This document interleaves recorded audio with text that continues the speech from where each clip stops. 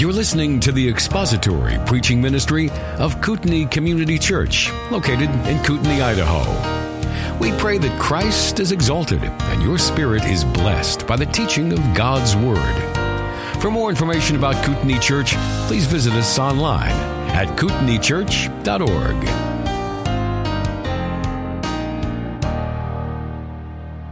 In the last few Sundays for our morning worship service, we've been going through Luke chapter 2, and we're going to be back in that passage again here this evening. There's a lot here that we've tried to unpack in this encounter between Simeon and Joseph and Mary, an event that happened within about 2 months after Jesus was born. And I'm going to read the passage to you, and then I'm going to simply draw out 3 aspects of this encounter that I want to focus on here tonight. Luke chapter 2, and if you have your Bibles, you're welcome to turn there to verse 21 of Luke chapter 2. Beginning of verse 21. And when 8 days had passed before his circumcision, his name was then called Jesus, the name given by the angel before he was conceived in the womb. And when the days for their purification according to the law of Moses were completed, they brought him up to Jerusalem to present him to the Lord, as it is written in the law of the Lord, every firstborn male that opens the womb shall be called holy to the Lord, and to offer a sacrifice according to what was said in the law of the Lord, a pair of turtle doves or 2 young pigeons. And there was a man in Jerusalem whose name was Simeon, and this man was righteous and devout, looking for the consolation of Israel, and the Holy Spirit was upon him. And it had been revealed to him by the Holy Spirit that he would not see death before he had seen the Lord's Christ. And he came in the Spirit into the temple when the parents brought in the child Jesus to carry out for him the custom of the law. Then he took him into his arms and blessed God and said, Now, Lord, you are releasing your bondservant to depart in peace according to your word. For my eyes have seen your salvation, which you have prepared in the presence of all peoples, a light of revelation to the Gentiles and the glory of your people Israel. And his father and mother were amazed at the things which were being said about him. And Simeon blessed them and said to Mary, his mother, Behold, this child is appointed for the fall and rise of many in Israel, and for a sign to be opposed. And a sword will pierce even your own soul, to the end that the thoughts from many hearts may be revealed. There's a lot that can be drawn out of this passage, and I have felt very somewhat constrained over the course of the last 3 weeks as we've been looking at this, because as you would probably expect, if we were going through the Gospel of Luke, my pace would be slightly slower than what we have been going through in the last 3 Sundays. So I feel as if I have left a tremendous amount on the editing room floor over the course of the last 3 weeks. And I simply want to revisit 3 aspects of this. And you might think that it would be convenient for me to just take like 1 point from each of those 3 weeks and put that together. And that would be a really easy work week for me, because I could just repeat basically 3 points from 3 weeks of sermons. But I'm not going to do that. I'm going to go a little bit deeper into some of the things that we have looked at in this passage, in this encounter between Simeon and Mary and Joseph. First, I want you to notice that the birth of Christ was a Trinitarian event. Here's my outline for this morning. It's a Trinitarian event, a public event, and a salvific event. Those are the 3 things we're going to focus on. First, a Trinitarian event. And we kind of noticed this in the passage as we looked at the fact that when Simeon walked into the temple, he is there under the power of the Holy Spirit, guided as it were, his steps providentially directed by the Spirit of God into the temple that day. The Spirit of God had revealed to Simeon that he was to, I think, go to the temple that day, and that he was going to see the Christ child that day. All of that was stuff that Simeon knew. He expected to see the Christ child in his own lifetime before he died, because that is what the Lord had promised to him. So he went to the temple that day in the Spirit, and the text says that he saw the baby Jesus. He picked up the divine Son in his arms, and he spoke to the Father. And we just simply acknowledged when we went through this several weeks ago that that was a Trinitarian event. You have all 3 persons of the Trinity who are mentioned here. Simeon, in the power and under the influence of the 3rd person of the Trinity, describes the 2nd person of the Trinity to the 1st person of the Trinity. Of course, not telling the Father anything new, anything that the Father didn't already know, but it is this exaltation of praise that Simeon utters that is uniquely Trinitarian at this moment. And it would be easy for us to simply acknowledge that that's a Trinitarian moment and then to sort of move on, but I want to go somewhat deeper and past this moment itself and remind you that everything that has taken place up to this moment has been a Trinitarian momentum, to use another M word just because I need one. It's been a Trinitarian series of events that has unfolded for Simeon. In fact, it has been a Trinitarian series of events that has unfolded from eternity past. So we see in the temple the Father, the Son, and the Holy Spirit who are all there in that moment. But we shouldn't think that that is the only Trinitarian working that is involved in the birth of Christ. It goes far beyond just that one moment. In fact, if we were to step back into eternity past, we would see that the Father planned our salvation and chose in His Son, before the foundation of the world, to give His Son a bride. And the Father selected those whom He would save through His Son. Then in the fullness of time, God sent forth His Son into this world, and He was conceived in the womb of a virgin by the power of the Holy Spirit, a Trinitarian conception, as it were, and the Spirit conceived in the womb of the Virgin Mary this Christ child who was fully God and fully man, the second person of the Trinity, united with humanity in flesh. And then the Son of God was born through that. So we have the Father planning our salvation, the Son coming to do what the Father sent Him to do, which is to take upon Himself human flesh, and then to live a perfect life and to die in our stead. And the Holy Spirit is accomplishing that through the conception in the womb of the Virgin Mary. All of that is it's Trinitarian from eternity past all the way through to our eventual glorification. The Trinity was involved in the planning of our salvation, the procuring of our salvation, and the effecting of our salvation in the person of the Spirit when He causes us to be born again to a living hope through the resurrection of Jesus Christ from the dead. All of it is a Trinitarian work. So it's not just that the Spirit conceived in the Virgin Mary a human child that was also God in human flesh, because it's the second person of the Trinity. And by the way, He didn't begin to exist at that moment. He existed from eternity past. He took upon Himself human flesh without ever ceasing to be God, without giving up any of His divine essence, without giving up any of His divine qualities or His divine attributes at all. He became a man, and He lived among us as a perfect man.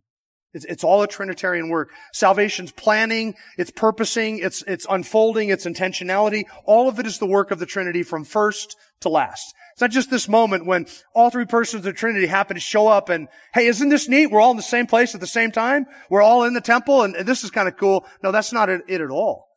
This entire thing has been planned from eternity past. So that we see in Christ doing the will of the Father, 1 John 4:14, we have seen and testify that the Father has sent the Son to be the Savior of the world. And the Son came in obedience to the Father, willfully and willingly. John 14:24, Jesus said, "He who does not love me does not keep my words, and the word which you hear is not mine, but the Father's who sent me." The Father was sent by the Son. Jesus said, "I've come down from heaven not to do my own will, but the will of Him who sent me." And the Son came to do the Father's will, and that was to save those whom the Father had chosen. It was to save those whom the Father had given to the Son.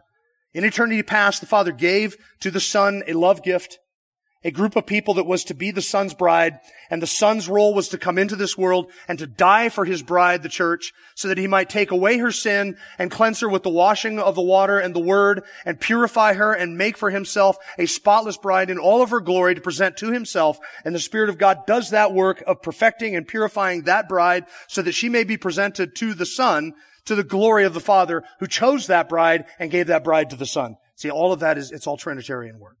We didn't get into any of that in Luke chapter 2.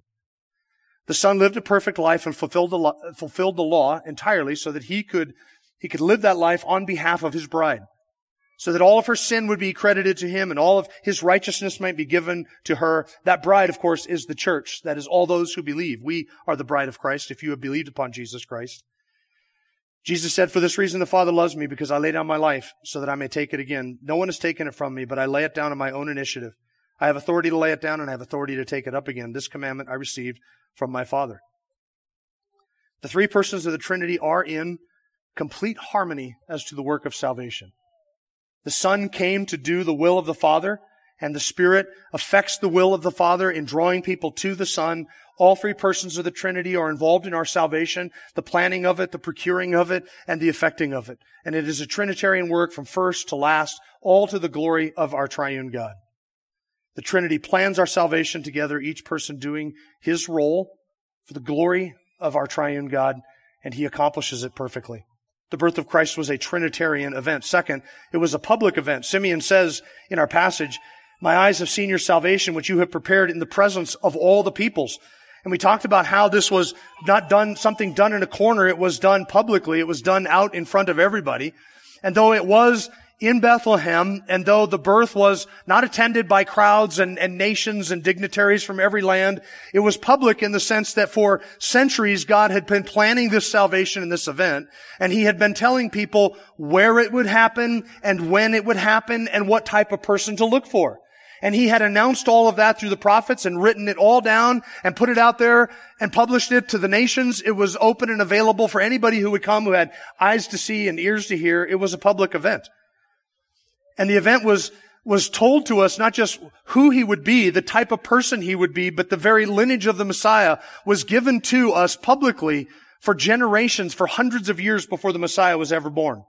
In fact, it goes all the way back to the garden, when in the garden man fell, and the Lord said to Adam and Eve, and to the woman specifically, that a seed of the woman would come and he would crush the serpent's head and the serpent would bruise his heel. That was in one of the songs that we sung earlier.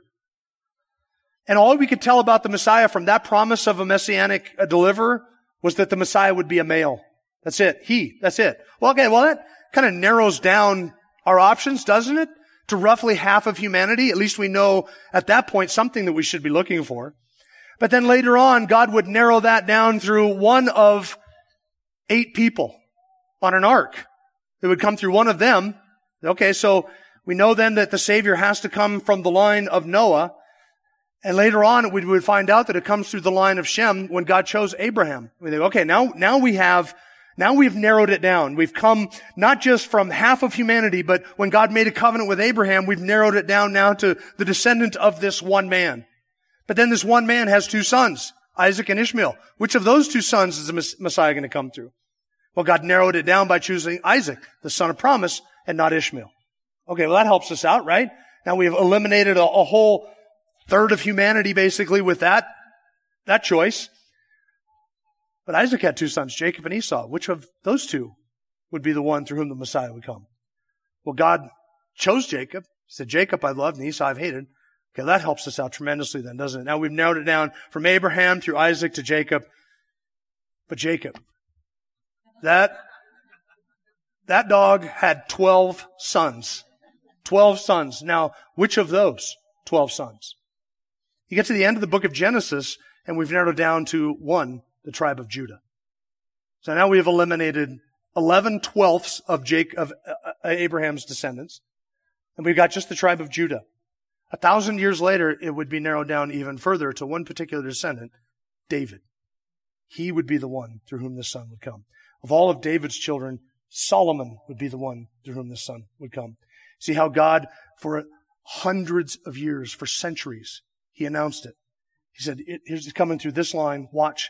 I'm narrowing it down. As we move through history, God narrows out the people so that we can know exactly. It has to be a descendant of David. That narrows it down. David had a lot of children, and David's children had a lot of children. And still the line of David was a big lineage. It was a big line, but that helps us out considerably, doesn't it?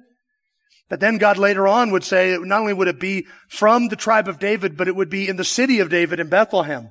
And then through the prophet Daniel, God would predict the timing of the Messiah's birth. Not the exact year, not the exact date, but certainly the season. Because we would know that Daniel predicted the time at which the Messiah would be cut off and he would die. At some point before that, the Messiah would have to live and live a life. And so Daniel helped us predict even sort of the season in which this would happen. So we got to narrow down to who to look for, and then we have it narrowed down to a specific time period, and then God narrowed it down to a specific place. And then God specifically narrowed it down to the descendant of one particular woman. A virgin will conceive. Now, does that narrow it down even further than Abraham and Isaac and Jacob and all his 12 descendants? It certainly does.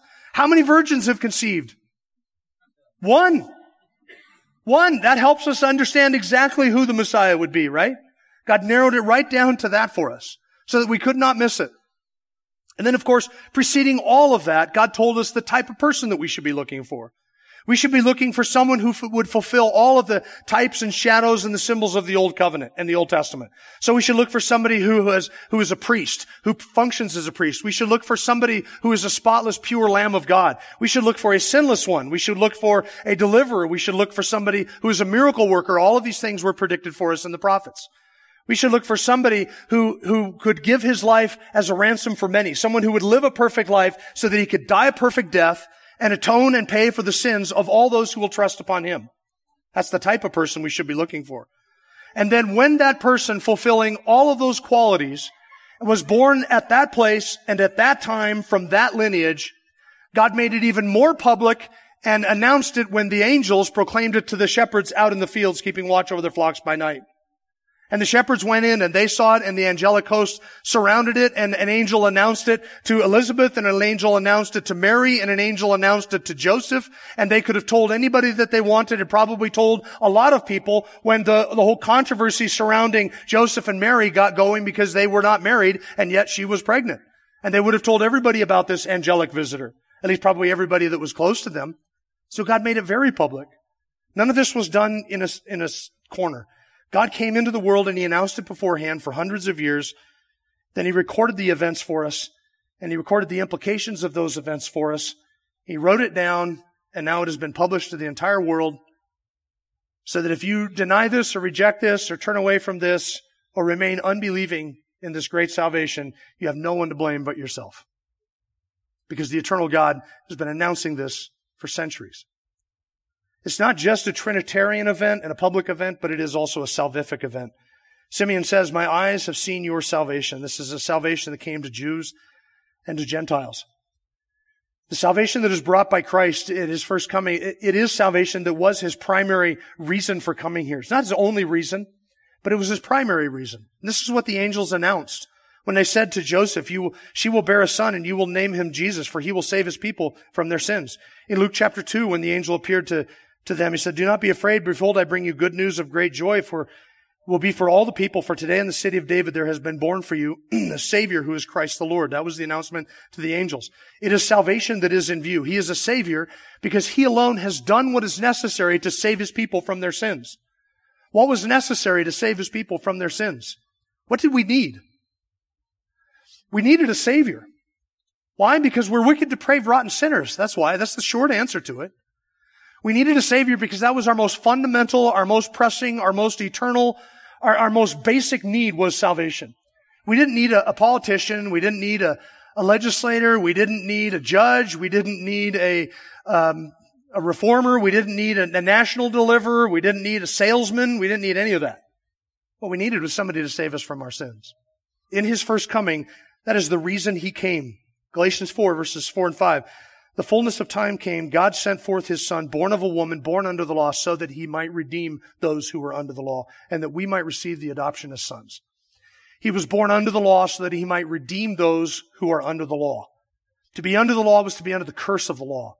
Because we were under the law and we're obligated to obey the law, and guess what? We have violated the law. And this is what demonstrates that we are sinners. Because we have lied, we have stolen, we have blasphemed God's name, we've taken His name in vain. We've worshipped other gods. We've not honored our parents. We've slandered. We've been abusive with our speech. The thoughts of our hearts have been wicked continually, day after day. This is us in our lost condition. And God has kept an accounting of all of our deeds in our lost condition so that He knows every sin we have ever committed, every deed we've done in darkness, every thought we've had, every motive of our heart. He knows it all. He sees it all. And it demands, it calls out, it cries out for justice. And being born under the law, we were under the curse of the law, which pronounced us guilty and demanded that we die for our sin. So what we really needed was somebody to be born under the law, to live in fulfillment of all of the demands of the law, and then to die in our stead, to die the death that we were required to die for our sin, having lived the life that the law of God required us to live for our righteousness, and He fulfilled both of those things. So that having lived a perfect life and having died a perfect death, He could offer Himself up as a Savior to us, and by repentance and faith and trust in Him, we can have our sins forgiven, we can have our sin debt erased, we can have our day in court canceled. That is what we needed. Salvation. They'll name Him Jesus, for He will save His people from their sins. Not that He will try and save them, not that He will mostly save them, not that He will save most of them, but our Savior actually accomplishes everything it is that the Father sent Him to do. To die in the place of any and all who will repent of their sin and trust Him. Unbeliever, if you're here tonight and you've never trusted Christ for salvation, you have to reckon with this reality. This is truth. It's written in the pages of Scripture. It is recorded in history. It is fact. And your eternal destiny will be determined by what you do with the person of Jesus Christ. He offers Himself to you today as Savior. Reject him, deny him, turn away from that, live impenitent in your own sin, and you will face him someday as judge. He promises you that. What he accomplished at his first coming was salvation, but he is coming again without reference to sin, not to deal with the sin issue that has already been dealt with. For those who trust in him, he is the atonement. He is the payment for sin. But he is returning again to judge the living and the dead. And he will be the instrument through which God pours out his wrath on any and all who will not believe.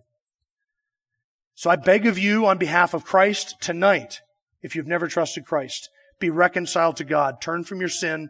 Understand that you are a sinner deserving of that wrath, and come to the Savior for salvation. Christian, if you're here tonight, which I know a lot of you are, this is what God has provided for us in the person of Christ. And there is nothing that could or should thrill our hearts more than that.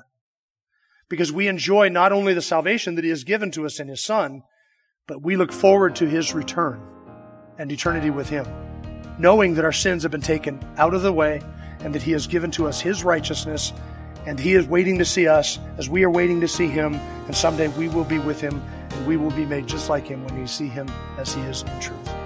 That is our hope. That is our glory. Thank you for listening to the latest podcast from Kootenai Church.